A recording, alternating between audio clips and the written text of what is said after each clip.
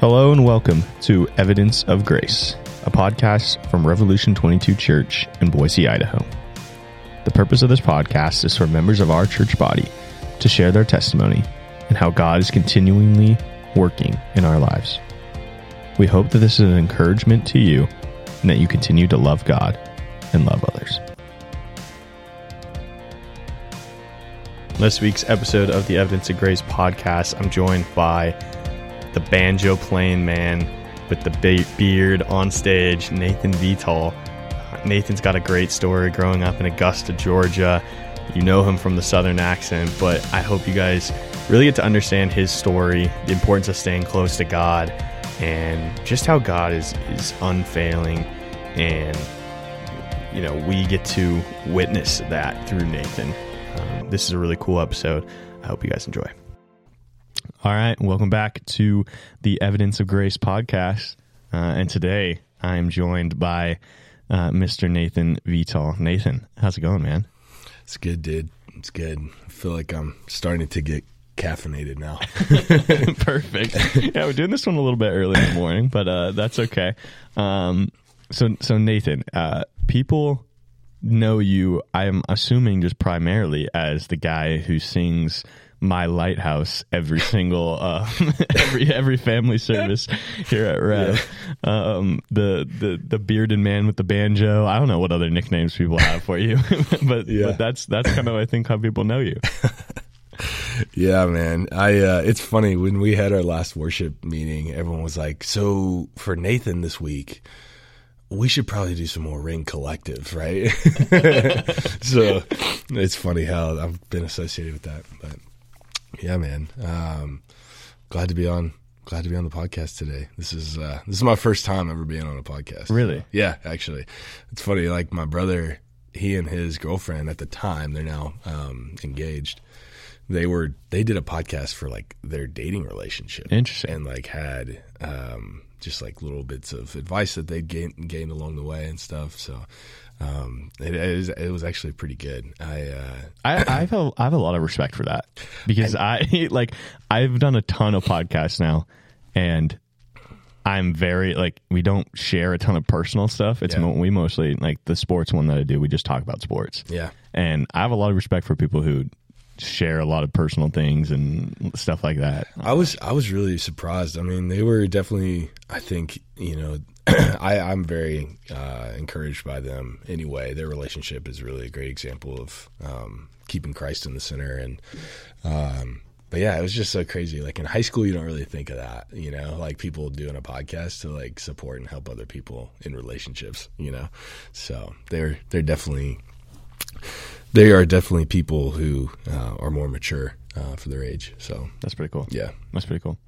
All right. Well, I kind of just want to like walk through your life maybe, and we can kind of see where we end up. Sure.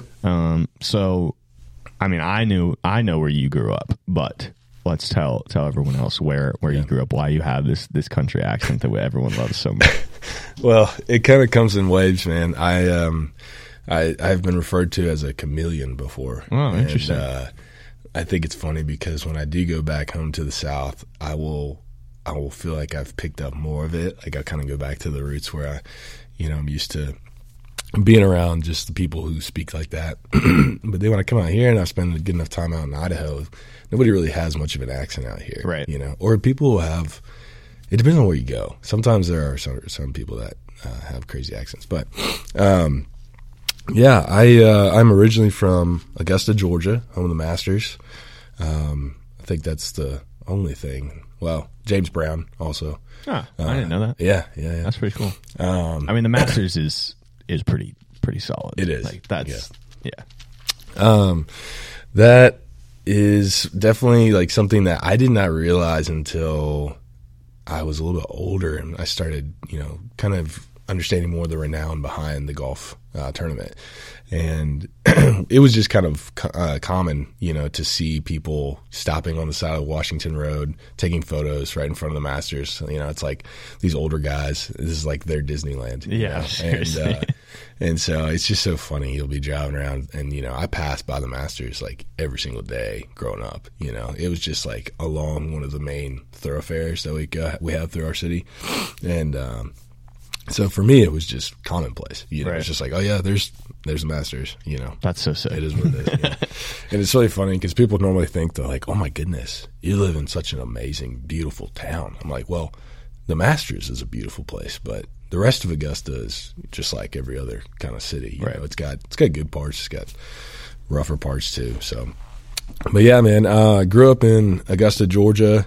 Went to a small private high school down there called Westminster Schools of Augusta. And that was something that the decision was made by my family when I was in middle school of whether or not I was going to end up going public school or private. And there are lots of private schools down in the South. And so I'm not really fully sure of just the full reasonings behind all of that, but I had a lot of friends that went to Westminster, and it was affiliated with the church that I grew up going to. Okay. First Presbyterian Church of Augusta. And so when it got to that time, I mean, everybody kind of understands when they become, that age, it's like friends are really important, and if you don't have that support group, it can be very challenging for, young people to just feel acceptable or feel like they're a part of something, Yeah. And really that's what I think everybody's wanting, is to feel a part of something. So kind of begged and pleaded a little bit with my folks. I think they probably see it differently. But at the end of the day, I was really grateful that I ended up having the opportunity to go to that school. It was funny because when I was in college and my dad was like, yeah, I'm actually paying less now for your tuition than I was when I was in high school. And it's just like, that's crazy. Golly, that's crazy. So I'm indebted to them for many reasons, but that is one of them. Yeah, growing up in Georgia was pretty fun. I mean, everybody understands it's really hot and humid. Right. You just kind of get used to it. It's just like you walk outside and that you're just going to be sweating, and air conditioning is key. It's king. Oh, it's a must. It right? is, absolutely. I mean, when I moved out here, I had no idea that there are houses that were built without central ventilation. Right. And I'm just like, that would just not do. No, that's just it's not a thing. Yeah, it's just not a thing. And I mean, people have survived plenty of years prior to AC being invented, but at the end of the day, it is necessary for sure. So, yeah, we have summer for about 9 months out of the year down there. Yeah, that's insane. And we're recording this when there's snow outside in the middle of March. Yeah, I know. March, it's already starting to feel really nice down there. I was looking at the weather. It's supposed to be pretty nice this week. But yeah, it's such a interesting place because Georgia in general, I think, is a really interesting place. There's in terms of just the overall topography, it changes a lot from the north to the south. And I grew up kind of right in the middle of the state along the Savannah River. So I was right on the border of South Carolina. And that was kind of a cool area to live as well, just because we had that river access and there's lots of water around. But in the summertime, you've got to find somewhere that you can cool off, you know? And so even like going and driving to the lake or going to the river, you would have to swim down a solid, couple, like either foot to 2 feet, depending on what time of year it was. If it was July or August, because it's just stagnant sitting there and just, it's getting hotter and hotter. Right. So it feels like bath water sometimes to jump in. So, but yeah, man, grew up in a great family household. My mom and dad have been married together now for, goodness, they got married in 1989. So how many years is that? 34? 34. Is that my math? 10, 20, 30, 40. No, 34. Yeah. Nice. Yeah. We'll go with that. Yeah. So they grew up, they grew us up in that type of environment where, commitment to each other was just really important. Yeah. And, so that was just such a blessing to be able to, to just be surrounded by that. I have very fond memories of just being around the house and Dad coming inside and just, showing my mom some way of affection, whether it's just like a pat on the side or giving her a kiss or something like that. Just like subtle little ways to show that like he still very much loves her. Yeah. And so I always thought that was such a really great example of what it looks like to just love your wife, and love our mom that way. So it was cool, man. I have 2 siblings. I've got a younger sister and a younger brother, and we're all 3 years apart. So I'm 28. I'm about to be 28, and my sister just turned 25, and my brother just turned 22. So, okay. Their birthdays were like a week and a half ago. Oh, nice. So, yeah.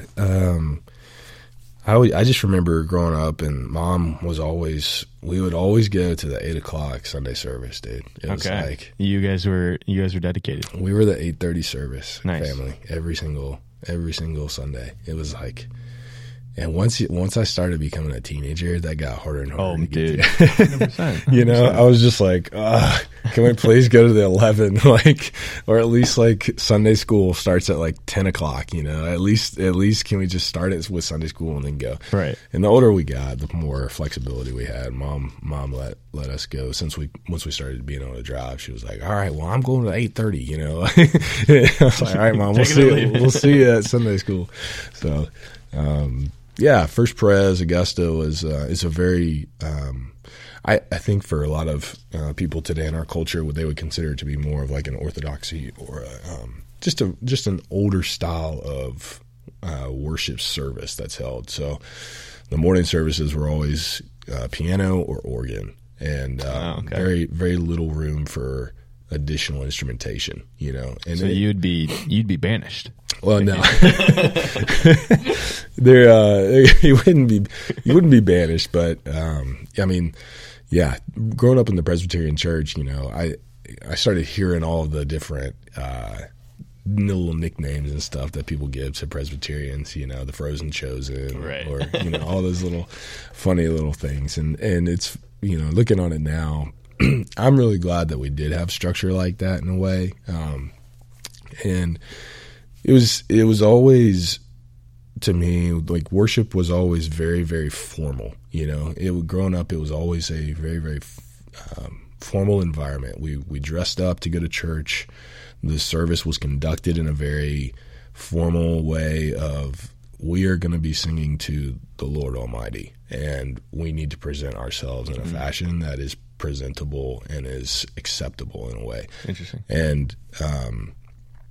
And I don't know if that was necessarily what the intention was, but that was what I took away from it when I started really kind of being more observant and just kind of looking around and being like, okay, what is all this for? What is all this about?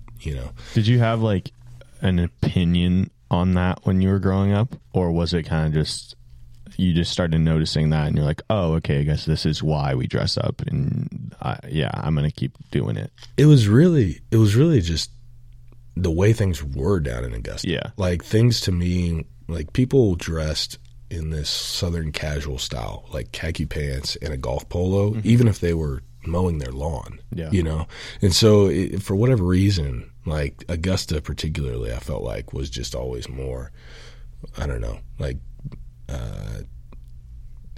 I don't know how to say it. I mean, it was just yeah, like formal, I guess. Yeah. It was just more formal. It wasn't like your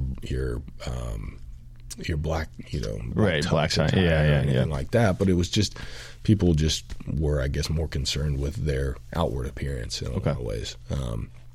Whereas now, seeing people out here in Idaho, it's like people show up to church in t-shirts and jeans. It's like, and that's what I was going to say. Like, is that weird? For you, is it? It was initially because like people. It was funny when I first started coming to Rev. People were like, "Why are you all dressed up?" I'm like, "This is normal church attire. I'm not dressed up at all. Like this is just like I've got like a button down tucked in, Yeah. Or sometimes I'd wear like a sports coat, And people were like, "Man, you look really good. You're all dressed up." I'm like, "Well, this is kind of just casual, actually, Like a tie. You haven't even seen me dressed up. A tie is like very, very formal, And then bow ties are also really popular down in the South. Interesting. Okay. My beard's too long now to really wear bow ties. Yeah. But I'm not there. I'm not quite to your length. You could yet, still, but you could do it. Yeah, it'd be. I don't know. I'm not a huge bow tie fan. Especially like, I don't know. I feel like everyone wears the clip-on bow ties. No, you can't do that. No, exactly. No. It's got to be the real deal. I agree. I'll teach you sometime. Thank you. But yeah, so that was kind of just the way that church was conducted, you know. Now our evening services, we always held 2 services, and there was one in the morning, one in the evening. Evening service was more casual. People could show up in t-shirts, jeans, you know. Okay. It was a little bit more informal in a lot of ways. We had an actual band that would play up on the stage, and we didn't have, you know, the full production system, you know, no lights, no smoke, no nothing. Really, it was all about making much of God, you know. Yeah. It's not about how the band looks or anything like that. It's about how can we direct our focus and attention to worshiping the Lord. And about like how many people were at First Price? So the sanctuary, I feel like, could have held maybe 500, something like that. Okay. And we had about, what I remember, whenever I'd ask my mom and dad, they always told me it was somewhere between 2,000 to 3,000 members, either active or inactive. Okay. So it was a relatively pretty large church, yeah. But, you know, having grown up there for 18 years of my life, it's like I really got, you know, I knew lots of people at the time I graduated. Yeah. Just from familiarity and family, friends, and stuff like that. So, yeah. It was a great environment to really grow up in. I think looking on it now, there are certain aspects of it that I could see how it could have maybe pushed other folks away. Mm-hmm. And I don't know if that's necessarily, I don't think that that's necessarily the cause of the, you know, the way that worship was held. But I just think that there's just so many things that I look back on, and I'm just really indebted that I'm still a believer, you know. Right. Because I just think there's presented in your lifetime so many opportunities to really make a choice of whether or not you're going to continue to follow God or not, you know. And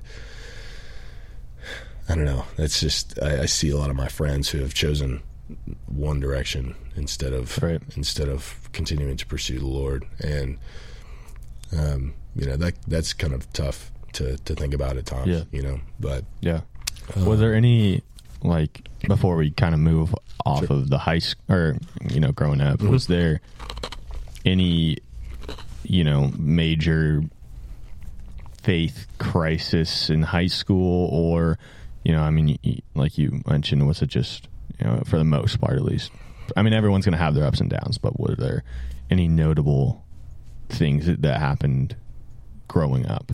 Absolutely. I'm glad you asked that. I feel like for me, my life was relatively pretty even keel. Right. I didn't really have too many major events that happened in my life that were like what most people would consider to be a hard life. You know, it was just like normal life things, you know. Right. Grandparents, they pass away, right? People, they get sick, right? Those are things that are challenging, you know, but at the end of the day, there are components of life that, you know, everyone has to go through, you know. And so I lost my grandfather in 2006, and that was right when I was 11. And that was really challenging for me. I was at actually I was at a youth event, and my dad came and picked me up, and I knew that my grandfather was on hospice. Yeah. And I had actually, you know, my parents had encouraged me to go and do something else instead of being at the house. So I was like, all right, well, I should go. You know, I'm going to go do this. And this was right at the very beginning stages of youth group. And, yeah, my dad came and picked me up, and I was like, oh, it must just be time to go. You know, I'm very, you know, ignorant to all these thoughts. You know? And then he's like, hey, bud, you know, your grandfather passed away not too long ago. Dang, that's brutal. Yeah, dude. It's just like I wasn't ready. You know, like I thought I had more time. Right. I mean, you're 11. Right. Like, yeah. And so I was really close with him. He and I would he and I would go and we'd sit in the train yard and just watch trains go by. He was a photographer, and he really loved documenting locomotives for cool. CSX and Norfolk Southern, some rail lines down in the South. And so I just remember growing up, we'd go to Wendy's and get like chicken nuggets, and then we'd just go and sit in the rail yard and just watch trains pass, dude. That's awesome. It's just cool. such a good memory, of just what it looks like to have quality time with somebody, and like not being concerned at all about what's happening, just we're going to go do this for a couple hours, we'll be back, and we'll see y'all in a little while, and so we would just go and hang out, and it was just cool because I would ask him questions about trains, he and I would talk about other stuff, but mainly we just sit there, and that's a great memory in my life. So that was kind of the first big thing that kind of happened to me. And then when my freshman year of high school, I was 15, and we had a friend named Michael. And Michael was he was an awesome dude. Like, he was just a genuinely amazing kid. He wasn't invested in the cliques, or he wasn't involved with the drama. Like, he was just like, I'm just a kid, and I'm loving life. I'm enjoying life. And he was a strong believer for being only 15 years old. Like, he certainly had a relationship with Jesus, and it was very clear. And so I just remember I was sitting in high school biology class, and Michael didn't show up to school that day. And we're like, y'all know where Mike's at? And we're like, I hadn't heard from him at all. And so, that was maybe like a Monday or a Tuesday, and he's normally one of those kids that's like, perfect attendance, he's always at school. So we certainly were missing him that day. We're like, oh man, that sucks. We're going to, cut up in Mr. Hall's biology class, but, as one does. As one does. And so the week continued, and we continued to not see him at school, and we're like, what in the heck is going on? Like, he must have really be sick with something, and and so he wasn't at school for like 3 or 4 days, and then we get the news that he's in the hospital. And for high school kids, like, when a friend of theirs is sick, normally we assume it's like, oh, they're going to be fine, right? They have like a cold or the flu. They've got the flu. They're just out for a couple of days. They'll be back. So that was what I was expecting the whole time. And then it got really serious when we hear that he's in the hospital, and we're like, what in the world is going on?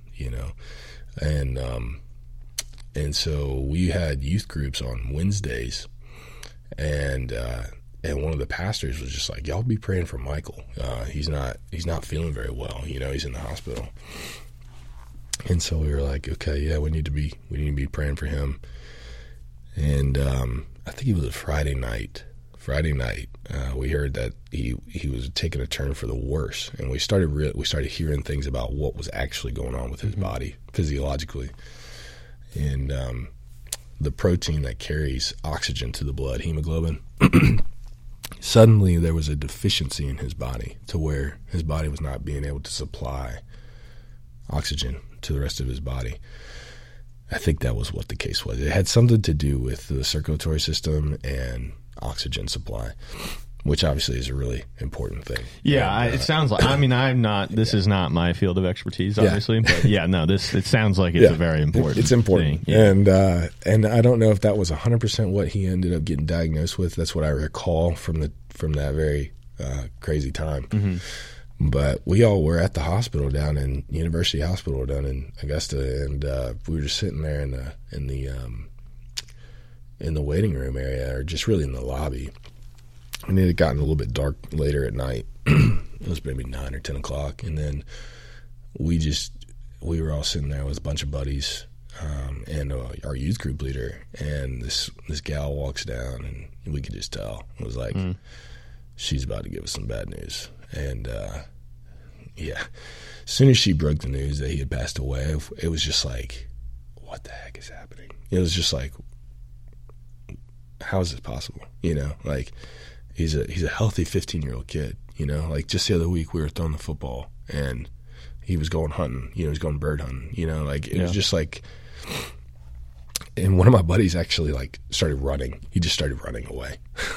Like just started like, so his dad had to like go and chase him. And I was just like so distraught. I like stepped out into this like courtyard area that they have. And I'll never forget this, dude. It was kind of crazy. I was sitting there sobbing and this courtyard was filled with like these pebbles, you know? So like if somebody was approaching you, you would hear them. And I don't know if it was just my sensory abilities were, I don't know, like shut down because I was just so emotionally like overwhelmed right there. I just remember sobbing, and this woman comes up behind me and she like puts her hands on my back. She's like, "Hey, what's going on?" I was like, "Well, I just lost my friend. Like I just lost one of my best friends. You know, he just passed away." Like, you know, trying to say that, right, you know, as right. best I could.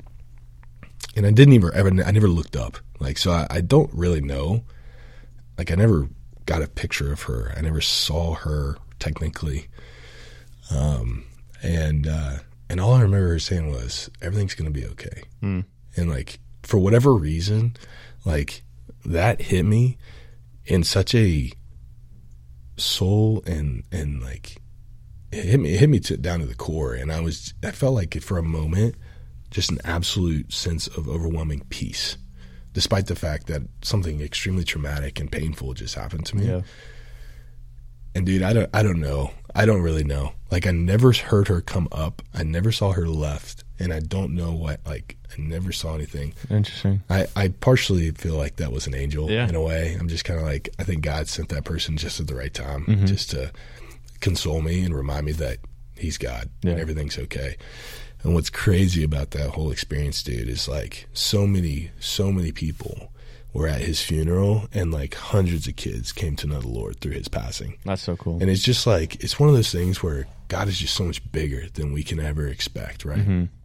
And I still think about that as, despite that really, really traumatic experience that happened, God was doing things bigger than we can understand, you know? And he was orchestrating for his name to be made great through that whole process. You know, it's like, yes, it was very painful to lose a friend, you know? And what's crazy too is the Cave family was so strong in the midst of all that. Like his mom and dad were like coming to our youth groups afterward and like praying over us. Wow. And it was just like, how does somebody have this strength to do this? Yeah. You know? And I realize now, like, God prepares us for those moments in a way, right? Like he gives those things as an opportunity to really show just how much we need to depend on him. And really, I think in that situation, man, like that was such an amazing testament of just how dependable the Cave family was on the Lord, rather than on shaking fists and questioning everything. Yeah. And I'm sure that there were moments that I didn't see that, where that might have happened, but like, it was just an amazing testament of just like let's worship God still. Like, yeah.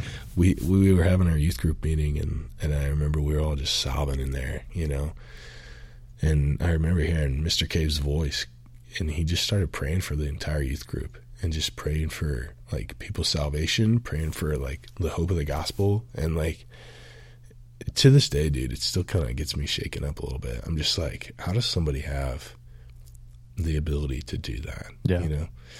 So, and obviously, you know, it's the Holy Spirit. It's the Lord working in their life. But, I don't know. I just think back on that moment, and that was a really defining moment to bring this back full circle. That was a really defining moment that really, was a jarring time where it's like, all right, God, what are you doing? What are you doing right now? And so that was the first real, you know, traumatic experience where it ultimately ended up, you know, helping me grow in my relationship with Christ. For sure. So no, go ahead. I was just going to say, I think there are still some people who probably are a little bit embittered about all that, you know? But I don't know, man, I just see it as another example of God's goodness still, you know, even though it's really painful. I still see it as an example of God's goodness. So yeah, that's cool. Yeah. Okay, so let's go to post high school. Mentioned you went to college. I guess just connect maybe for people how you got from college, Augusta, to Boise, Idaho. Sure. So, high school, ended up graduating from Westminster, and then I had applied to only like 4 schools. I applied to West Virginia University. I applied to Georgia Southern, UGA, and Georgia College. So all in-state, and then one random town, you know, Morgantown, West Virginia. And it was kind of a pipe dream. I was just like, well, my grandfather went there for law school, and I've heard, you know, I'd love to be able to say I've gone to a huge university like that. Yeah. Looking on it now, I'm really glad I didn't end up going there, just because that town is nuts, dude. Yeah. And even like all those other schools that I applied to as well. I mean, they are notoriously very, very party mentality. Yeah, you know? For sure. So I think it was all an act of God's providence that he led me in the direction of Milledgeville, Georgia, where I went to school at Georgia College. Technically, I don't know if they changed the university now. It used to be Georgia College and State University. It was like, all right, it's like we've got it all, dude. Yeah. We're a state college. We're a university. Yeah, all encompassing. Yeah, we covered the bases. We checked all those boxes. But yeah, home of the Bobcats. Nice. Yeah, I'm technically a Bobcat, although obviously I do root for the Dogs on Saturdays. Yep. So Georgia College was what they considered a suitcase town. People would normally leave on the weekends and go, especially during the fall, they'd go up to Athens because it was only like an hour and 15 minutes away. So that first year of being down at Georgia College, I was very much still trying to identify, like, what do I want to do here? You know, I was studying biology, and I ended up majoring in that. But I also was considering, like, well, what are some additional things that I can get involved in, invested in? Right. And I had been encouraged from youth leaders, from pastors, to obviously join a campus ministry, and really just get involved in the community that's present there.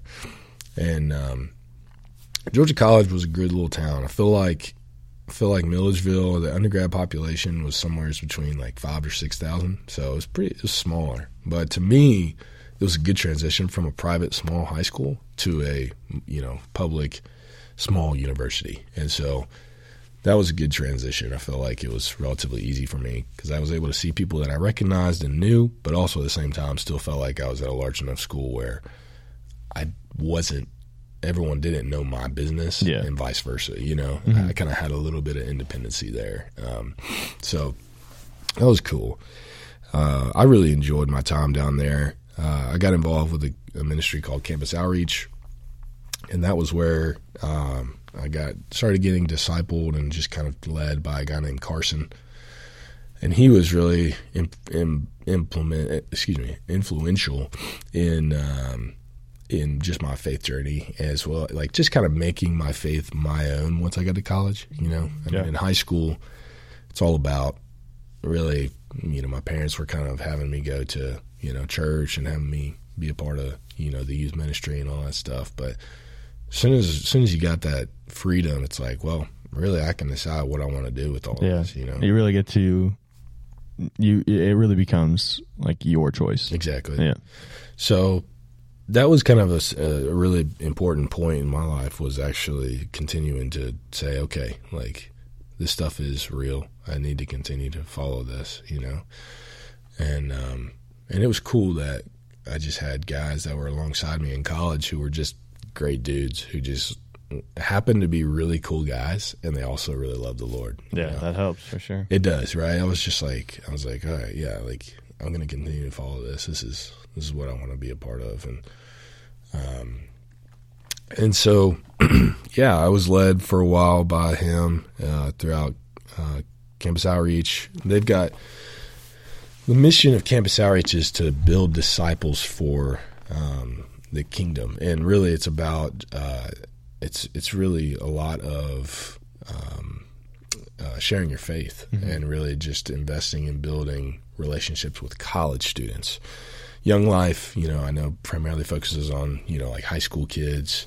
And then you've got, something like RUF or I can't remember the name. We have, there's Crew at Boise State. Yeah, exactly, right. Like, and they're all just relatively the same things, but I think there's obviously little very nuanced differences for kind of the big missions. But yeah, Campus Outreach was very much focused on sharing your faith with other college students.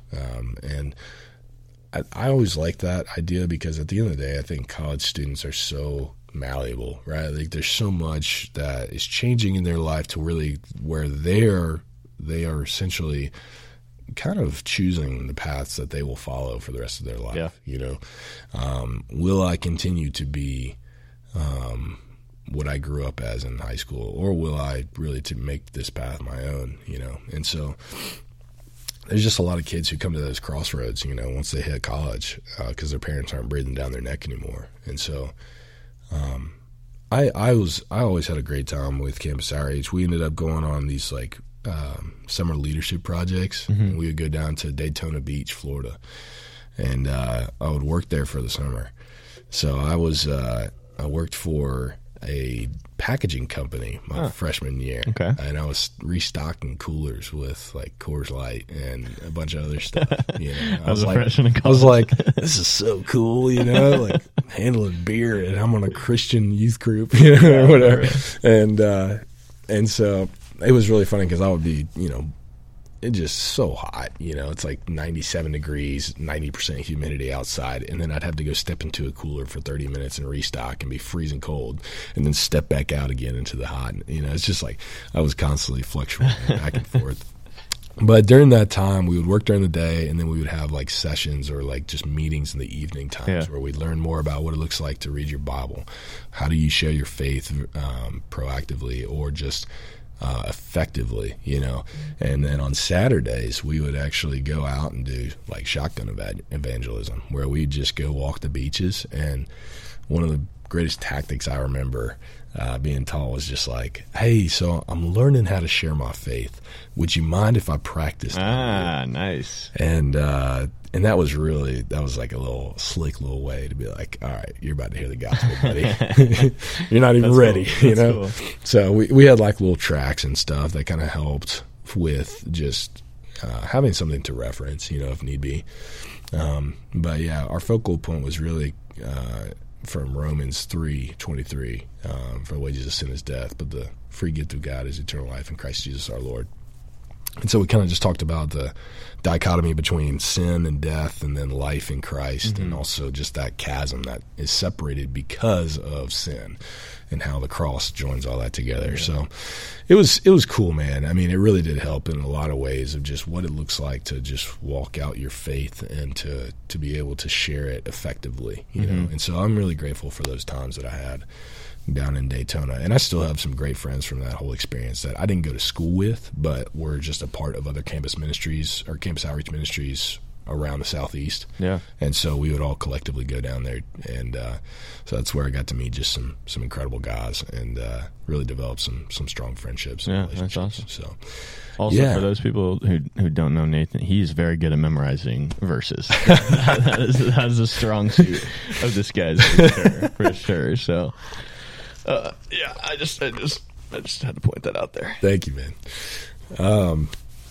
So that was something that I got involved with, and then my sophomore year I joined fraternity Alpha Tau Omega, and that was a really neat experience as well, because I had been praying about it a lot and just what it would look like to be a light in a dark place. And I think that I was a little ambitious in a lot of ways, because I'm thinking I'm going to change the world, you know? And it's like, no. Well, first off, like, Jesus is the only one who can truly do that. It's not anything that you can do, Nathan. Yep. And so I was very gung ho. I was like, I've got all these tools and weaponry now, you know. Now I'm going to go and make much of Christ, you know. And it's go like up to the frat guys and be like, hey, I need to practice sharing the gospel again. Exactly, man. I mean, that was my thought process, right? Like, those were the things that I was really convicted about. I wanted to be able to, like, utilize what I've gained and what I was learning to implement dark areas of the college campus. And so, I ended up joining ATO. And what's really cool about ATO, and I don't know if many people are aware of this, but a lot of those older fraternities, they originally were faith-based organizations, you know? And so it's really neat how our founding father, his name is Otis Allen Glazebrook, he was trying to reconcile the North and the South after the Civil War. And he was trying to find a way, how can I mend the relationships that are so deeply broken between places like Virginia, right, where you're literally on the right on the border of between North and South, you know, West Virginia.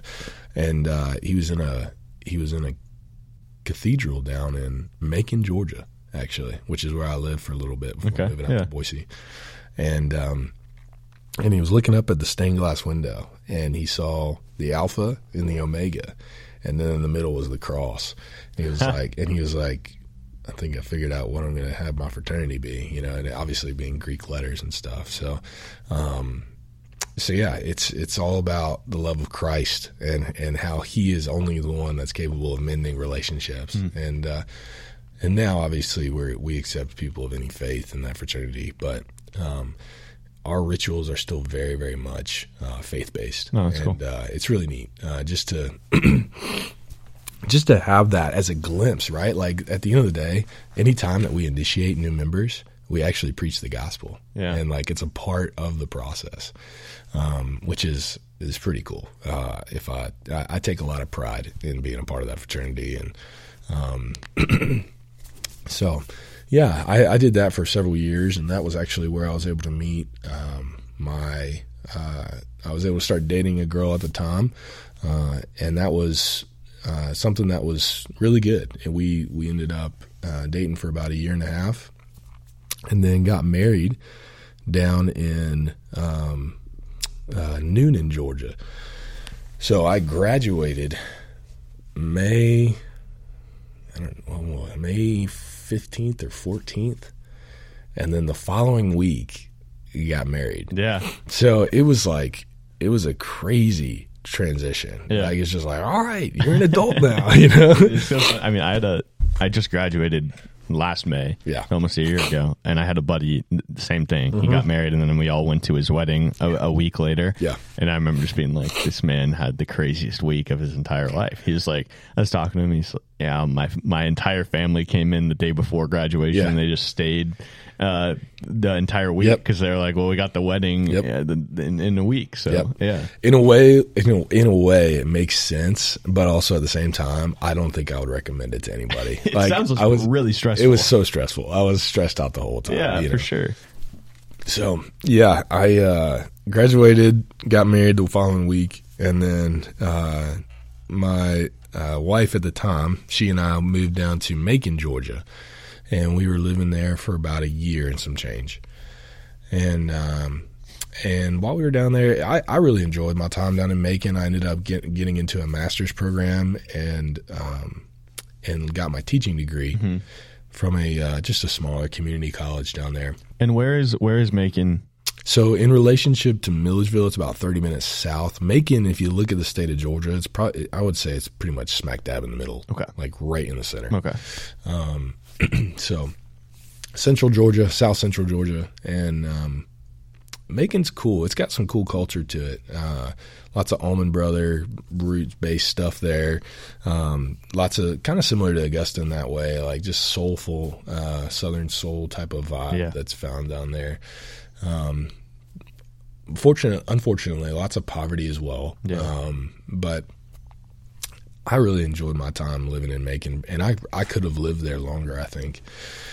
But my wife at the time, her family was all from Boise, and they had moved down to Georgia and raised her down there. So she was a Georgia girl. She wasn't like visiting from Idaho or anything like that. She was born and raised in Georgia. But much of her family was actually moving back out to Idaho during the time that we were living in Macon. And I specifically remember having conversations with her where she was, she was like, well, I'm planning, I really want us to be able to move out to Idaho, to Boise.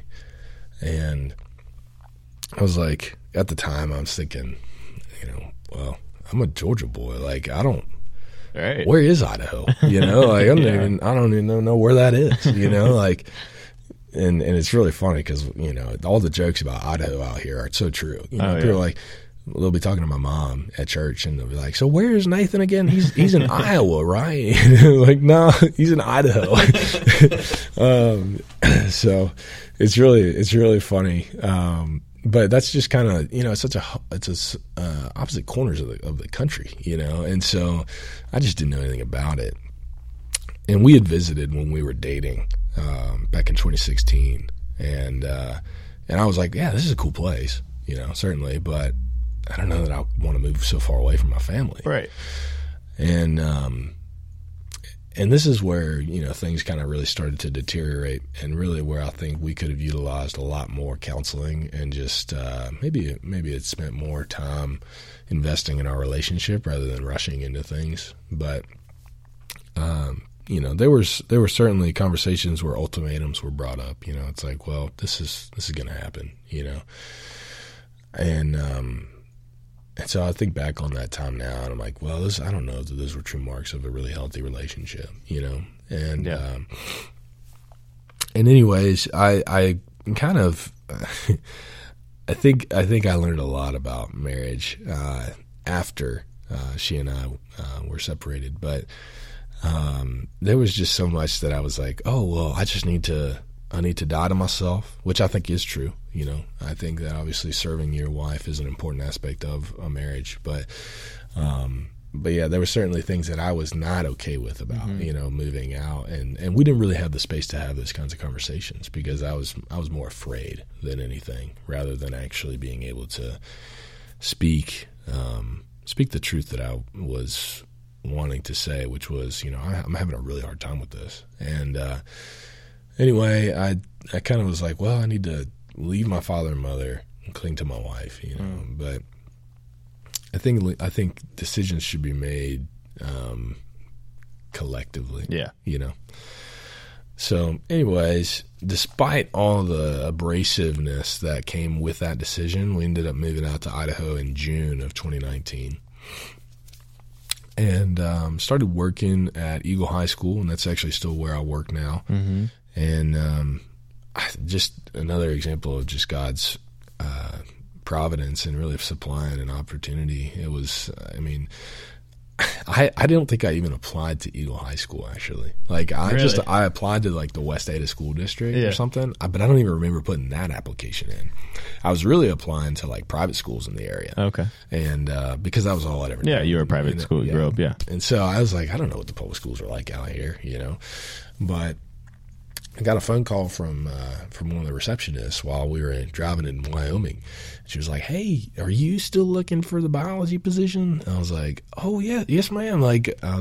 She's like, "Well, can you come in today?" I'm like, "No, I'm in Wyoming right now." She's like, "Oh, okay. Well, we'll just schedule it for when you end up getting in town." So went in, had my interview. Like the second day I was in Idaho. And they gave me a call back like the following day and was like, "Hey, we'd like to offer this for you." So that was awesome. Yeah. It just seemed like it was seamless. It was just perfect, so that was really a blessing. And then my ex-wife, she started working at the local hospital, and so we weren't really seeing each other very often. And so I think with that there came a lot of just lack of communication. We weren't spending very much quality time with one another, and then I had some very, very. I just remember it was a really, really challenging season for us, going from like the winter into the spring, and and this I would say is probably the most defining moment of my life, was in March of 2020. And for a lot of people it was too, because of I was COVID. just going to say, yeah. What was crazy is that, in March, she essentially approached me and was like, well, I'm not invested in this anymore. I'm done. And, she said, I'm not in love with you anymore. And those were probably the hardest words I've ever heard.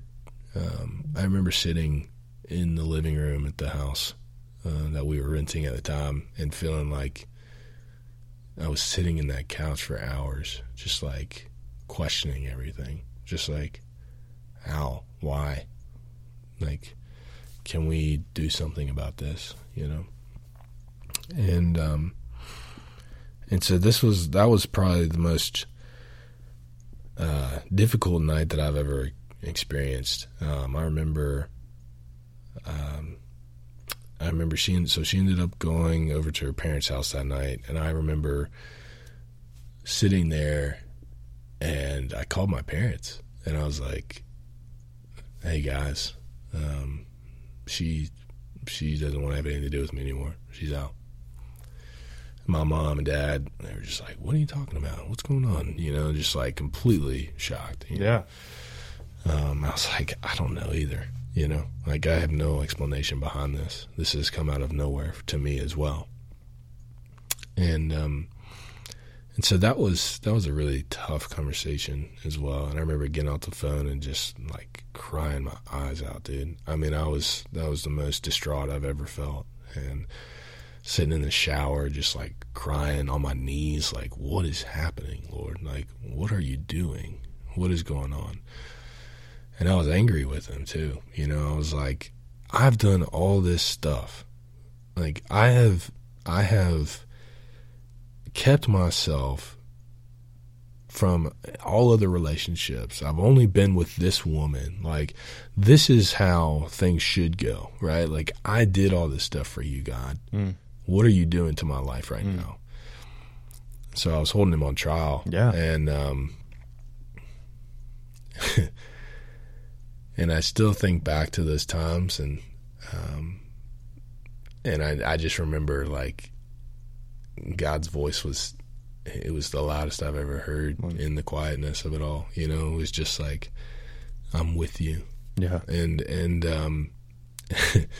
it was such a comfort in all of my ignorance, right? Like, right. I was so foolish, you know. I was playing Job in a lot of ways, right? Well, like, I mean, yeah, I think that's just kind of how we tend to act in those situations. It's like we feel like we need to be justified in some way. Yeah. Like we feel like, oh no, because I've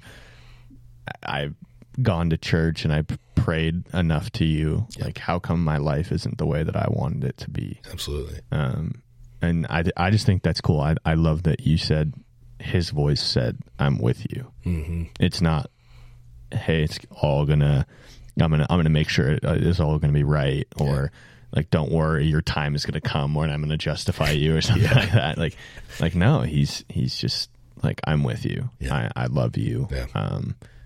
And that's just how good our God is.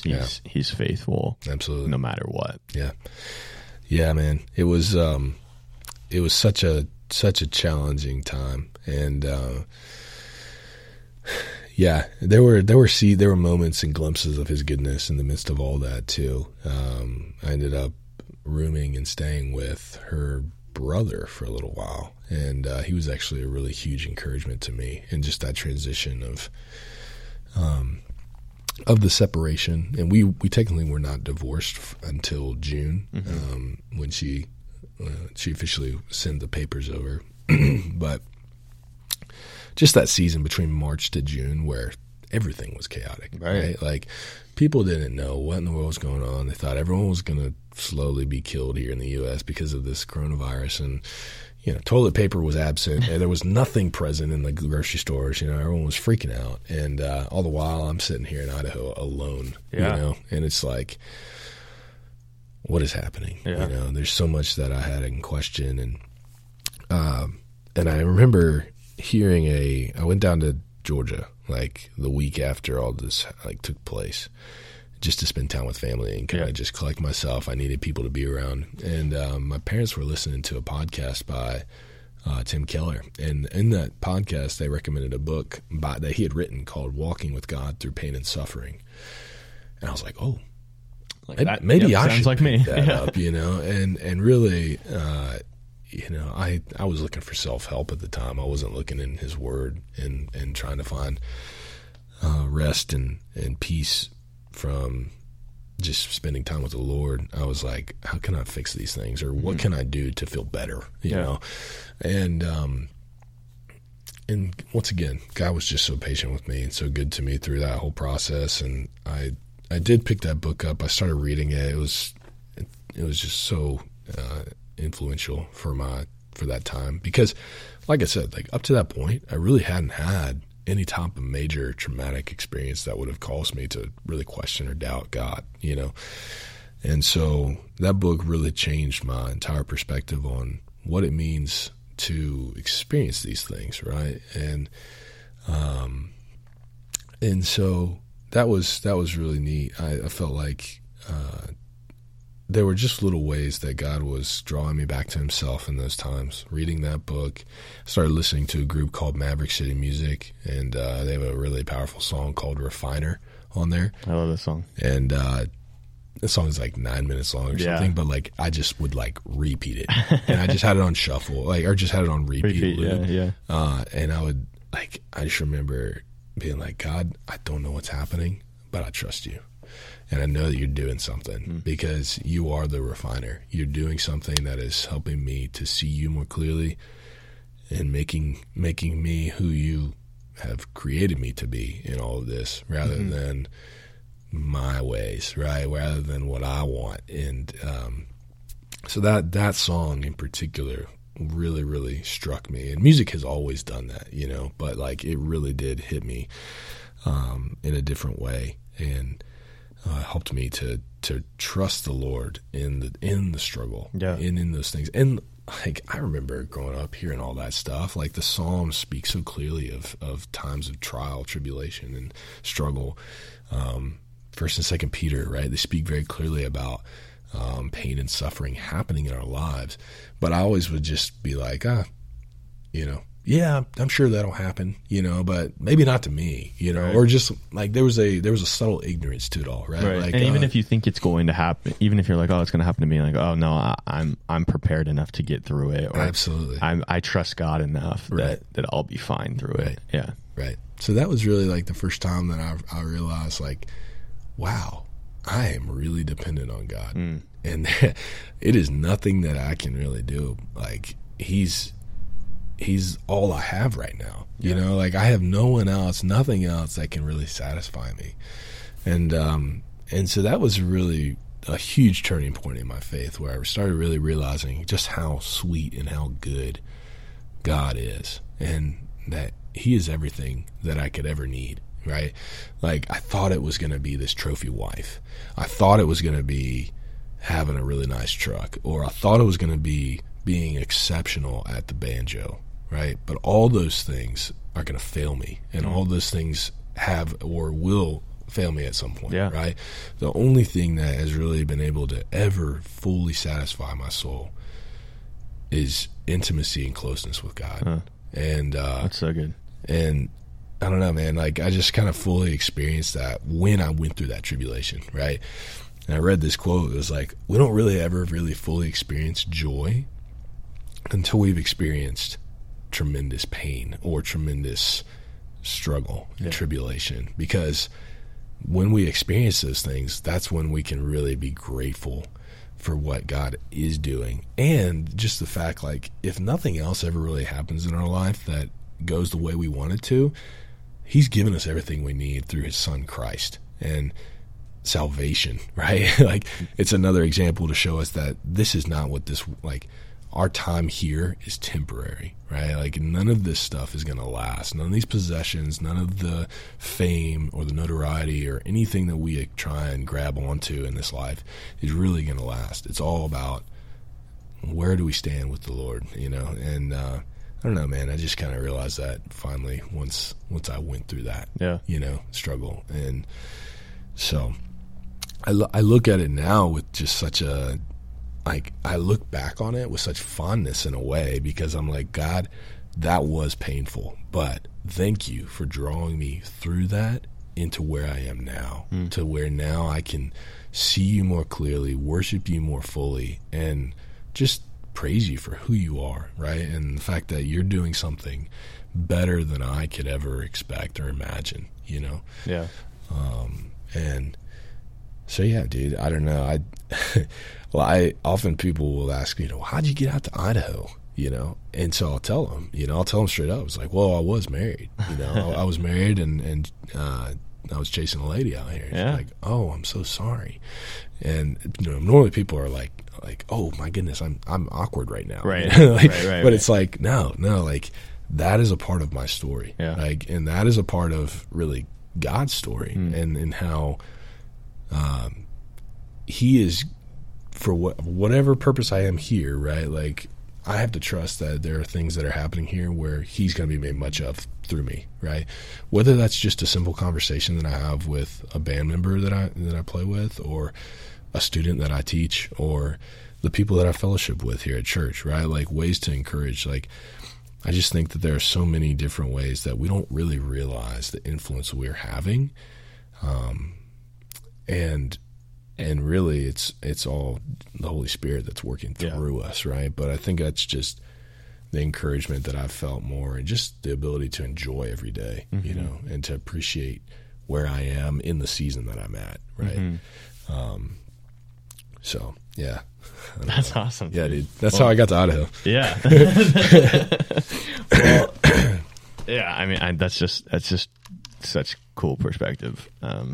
And you've been an encouragement to a lot of people here, and myself included, for sure. So I don't know, it's very evident in the person that you are, that just the relationship that you have with Jesus, and how you like to share that with others. So thank you for that. All right, let's catch people up then on just kind of like what life is like for Nathan now.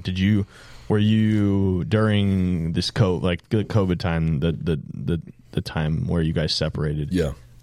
Were you here at Rev, or were you? Yeah. Like, what was, or how did you get here? Yeah.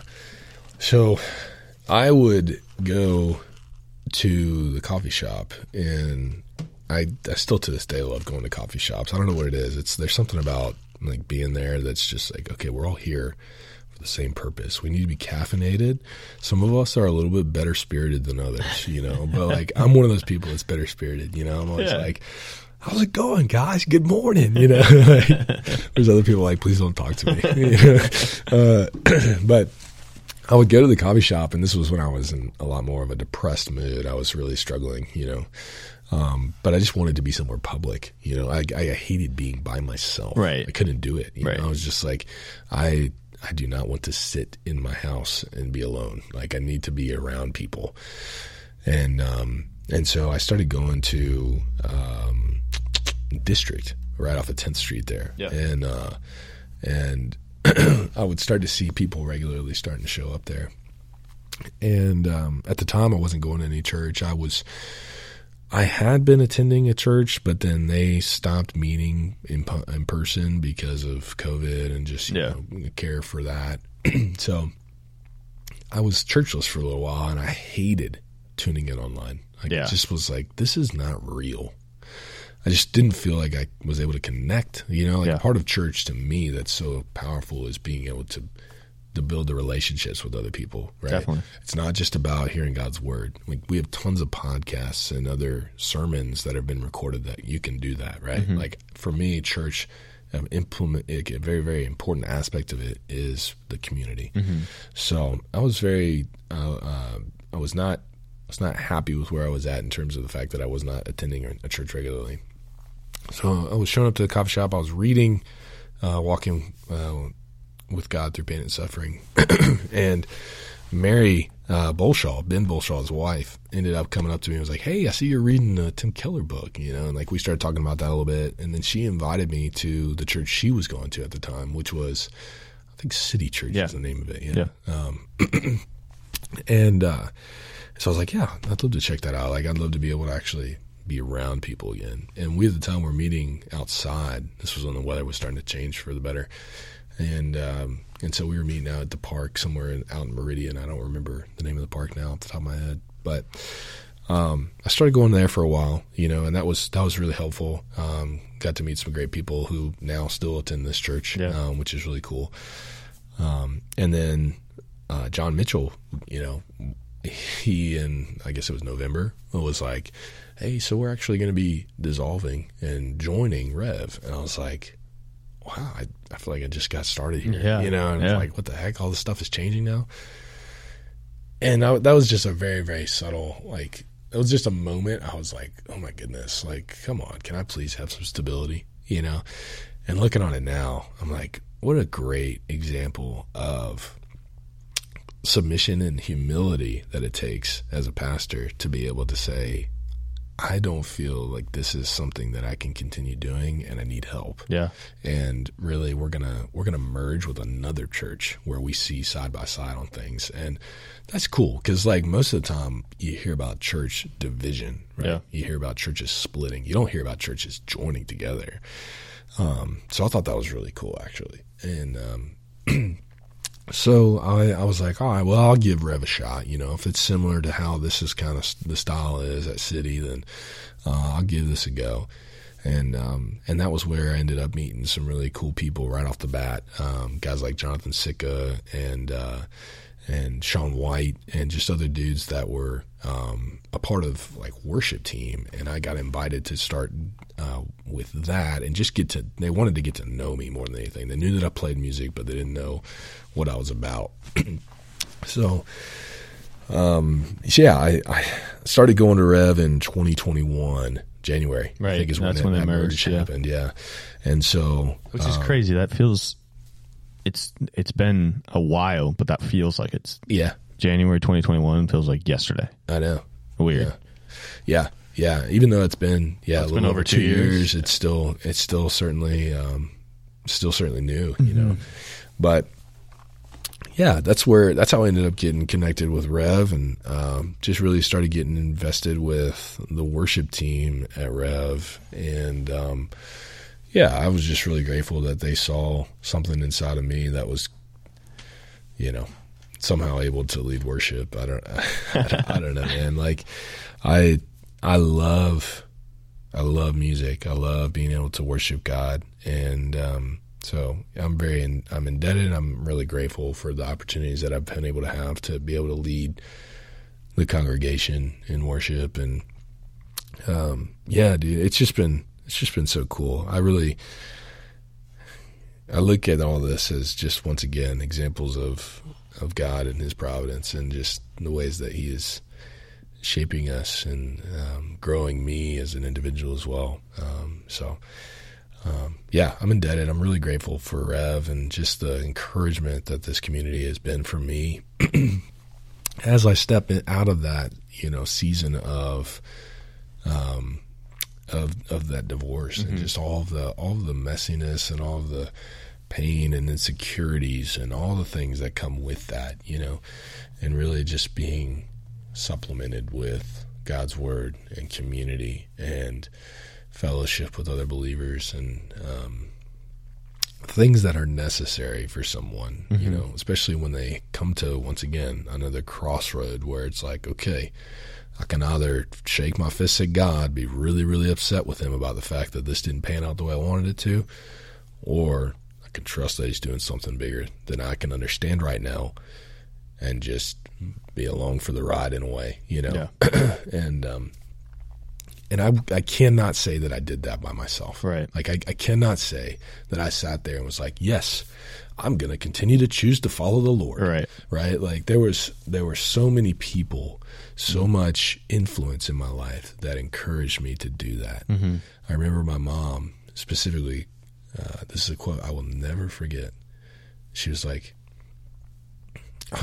so Nathan, are you going somewhere? Are you going to see people? Or are you going to talk with people about this whole situation? I was like, I don't know, Mom. I don't really feel like I want to share any of this stuff. And she was like, Nathan, don't let your pride pull you away from the people who really care about you. That's good. And I was just like, wow, I am being prideful. Yeah. I am thinking that I can do all this by myself. I am thinking that I can just pull up by my bootstraps and figure this out. And I think once I realized that this life, this walk that we have of faith is not intended to be alone. Yeah. We can't do it. And especially when we experience hardships, you know? And so I remember just like, okay, I need to call my buddies. And so I started talking to my friends down in Georgia, some of the groomsmen who were in my wedding, you know, the guys close to me. Then from there, I just started talking with pastors, other people about can I just share with you what I'm going through right now, and just being able to be prayed over, being able to be encouraged and reminded of the gospel, reminded of the truth that God is always with me and he loves me. He knows the pain that I'm experiencing because he's experienced it on the cross, and he's experienced the separation that there is, you know, like, so it's like, man, what an encouraging reminder that he has gone through every single like emotion that we as humans can experience. Right. And that just is encouraging, you know, to know that my Savior, he empathizes with me. He's not just sympathizing, you know, he's been through it, you know? And, so that was really cool. And I just had great guys that really, really spoke truth over me when I just wanted to believe the lies that I'm insignificant. I'm not worth it. I'm a waste of time. Nobody loves me.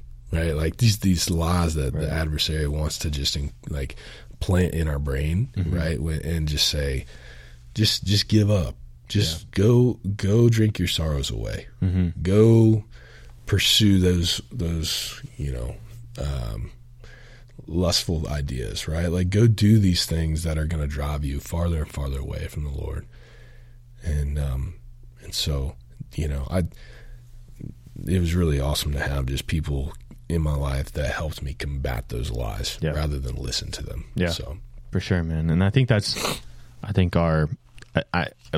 it's more of a guy issue, that we feel like we can deal with all the problems on our own. Yeah.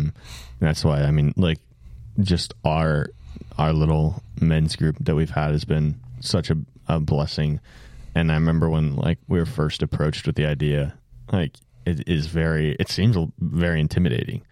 Like, hey, we're going to share our lives together and hold each other accountable. Right. I'm like, I don't share I don't do this very often. Like, man. I don't know what do you mean? Like, we're going to tell each other everything that's going on in our lives. And, that's just I think one of the ways that the community and you know, sharing your lives together with other believers is so important. Absolutely. Yeah. I mean, I really am convicted by that and convinced by that life is about, like, what an act of to be humble about the fact that we have struggles is countercultural, right? Like, and really that's what the gospel is all about, right? Yeah. It's countercultural. Right. And so to face those things and say, yes, I need help. I'm doubting right now, or I'm struggling with this, or this was really hard for me this week. You know, like those are the things that, I don't know, I'm so convinced now are a part of what it looks like to have true fellowship with other believers and realize that we are really weak and we need the Lord and we need his strength like daily, you know? I love that song by, I think it's Matt Mayer, Lord, I Need You. Mm-hmm. That song like brings me to tears every single time I sing it or just like listen to it. Cause I'm just like, gosh, like it's so true. Like I need you, God. I love how simple that is. Hour, you know? And it's simple, right? But like, that's the truth is the fact that I think we complicate things too often and we really just need to simplify it, you know, but yeah. Well, I mean, so we can just wrap up here. Sure. Life for Nathan now looks like you teach still at Eagle High School, like you said, started microbiology this semester. Dude. Yeah. You're in a couple bands, right? Yes, still leading worship. You're coaching soccer. Yeah. Or coached soccer in the fall. Yep. Yeah, man. Yeah, I've been trying to stay busy, you know, and sometimes to my detriment. I think my girlfriend Sarah, she tells me all the time. She's like, you know, you need to stop saying yes to everything. You know? And she's very wise in that because I am just like yes, let's do it. Like right. I'm down. Like let's go. And so I'm starting to kind of have to take a step back or at least like be reflective enough to be like, okay, I think I overloaded my plate here a little bit. So, regardless, like I think that to an extent it is important that we stay active in people's lives and really just doing things that are going to be keep us from idleness, you know. Yeah. And so I like being a part of community. I like being invested in people's lives. And so, yeah, man, I still playing with a couple groups locally, and that's been just a blast. I really enjoy playing live music, and the opportunity to play the banjo with both of those groups is just really fun. It's such a joy and something that really has helped me to understand what it looks like to still worship God, even in a secular place, and to really just enjoy the talents and gifts that he's given me rather than try and, I don't know, make a name for myself anymore. Like none of these groups that I play with, I'm like, yeah, we're going to be the big stage one day. You know, it's just, for me, it's just fun. You know, it's just like an awesome opportunity to really help, you know, enjoy what I do and also bless other people through it as well. And we get great feedback all the time of just, they're like, a blast to go to. That's one of my favorite things to do is get to go out and see your shows when I get the chance. So. Yeah, man. Teaching's going really well, and I've really enjoyed my students this year. There's definitely been challenges along the way of just, you know, combating apathy and laziness, and I think that that's something that culturally is becoming more common. But I just try and challenge them every day to do the best that they can, and to really, you know, just consider what it's like to excuse me. Consider the ethic, the work that's involved in what you want as your outcome. You know, like, did I put in the effort that I feel like I deserve, right? Like, and really kind of trying to level that scale more so than like, I'm going to put in minimum effort for maximum yield. Yeah. It's like, that's what our culture really wants, right? Totally. We want to not work very hard and we want to get a lot, but at the end of the day, that's not biblical, first of all. And it's also like not, that's just not the correct outlook on things, right? Yeah. It's like, okay, no, if we want to do something, we need to work heartily. We need to work as good stewards in order to attain what we desire.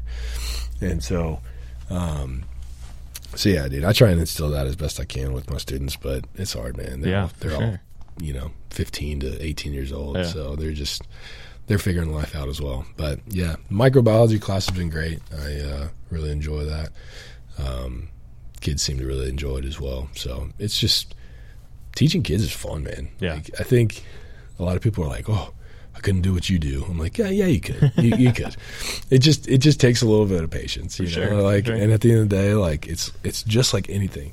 Like, you want to build those relationships, you got to get to know them too, right? And so a lot of teaching is learning about your students more so than trying to get them to learn. Yeah. It's more about, like, who are they? What are ways that are going to be more effective for this person more so than this person over here, right. you know? And how can I reach both of them? And so that's why I love what I do is just being challenged with, all right, I have multiple learners in this classroom, and how can I help one, build that connection with them initially, but then also help them to learn the best way that's good for them, you know? So yeah, I love it, man. It's fun. So That's awesome. yeah. Well, dude, this has been awesome. Yeah. I've heard your story before, but it's just such a cool reminder of, it's not, you know, it's funny because like we're in the same little group as Brett, and I did a podcast with Brett last week, and you know, his is kind of like trial after trial after trial. I mean, you know Brett's story and just how he stayed faithful, and I love how yours is like, I just love how it's the same God, but we can experience him in different ways, and yours is kind of like just understanding the importance of staying close to God and what that looks like. I think it's like, I don't know, that just makes me smile of like what you've learned from God and the importance in that in your life. So yeah, man, it's really cool that you say it like that. I think oftentimes we consider God to be our own personal relationship with him, but at the end of the day, he's unchanging. He's the same God of he's the God of the Israelites. He's the God of the New Testament. He's the same, right? He's the God of like your relationship and my relationship with God. While they might look different, he's the same, right? And so, and that is that he cares for his children. He loves his children, and he's going to take care of them. And so, yeah, despite whatever we do experience in life, I mean, I've just really come to realize his goodness in the midst of all of it. So, yeah, dude, thank you for having me on here. It's been cool to be able to share my testimony. I always used to give myself just I was like, my testimony is nothing, you know, but I think I've realized just the importance of sharing stories and sharing experiences of in the midst of all of that, God is still made amazing, right? He's still made the focal point in all that. And regardless of whether or not you've known the Lord since you were 8 or you lived wondrously for, 60 years and then came to the Lord, like either way, God is glorified, because people now know who he is. And it's like, I don't know, man. I appreciate you letting me have this time. Yeah, so. Dude. Of course. Well, and I love that you're just saying like, as like it is the same God that we're experiencing, right? Even though, but I feel like we're just constantly finding out more about the Lord in our own ways, and sharing stories like yours is one of, in my opinion at least, the easiest ways to do it. Like obviously, digging into the Word, praying, having the personal connection with God is a way to do it. But I think there is power in our stories and in our lives. Absolutely. Walk with the Lord too. So yeah. Cool. All right. Well, Well, I don't really have like a sign off yet, so we'll just end it here. And thanks again, Nathan. Cool.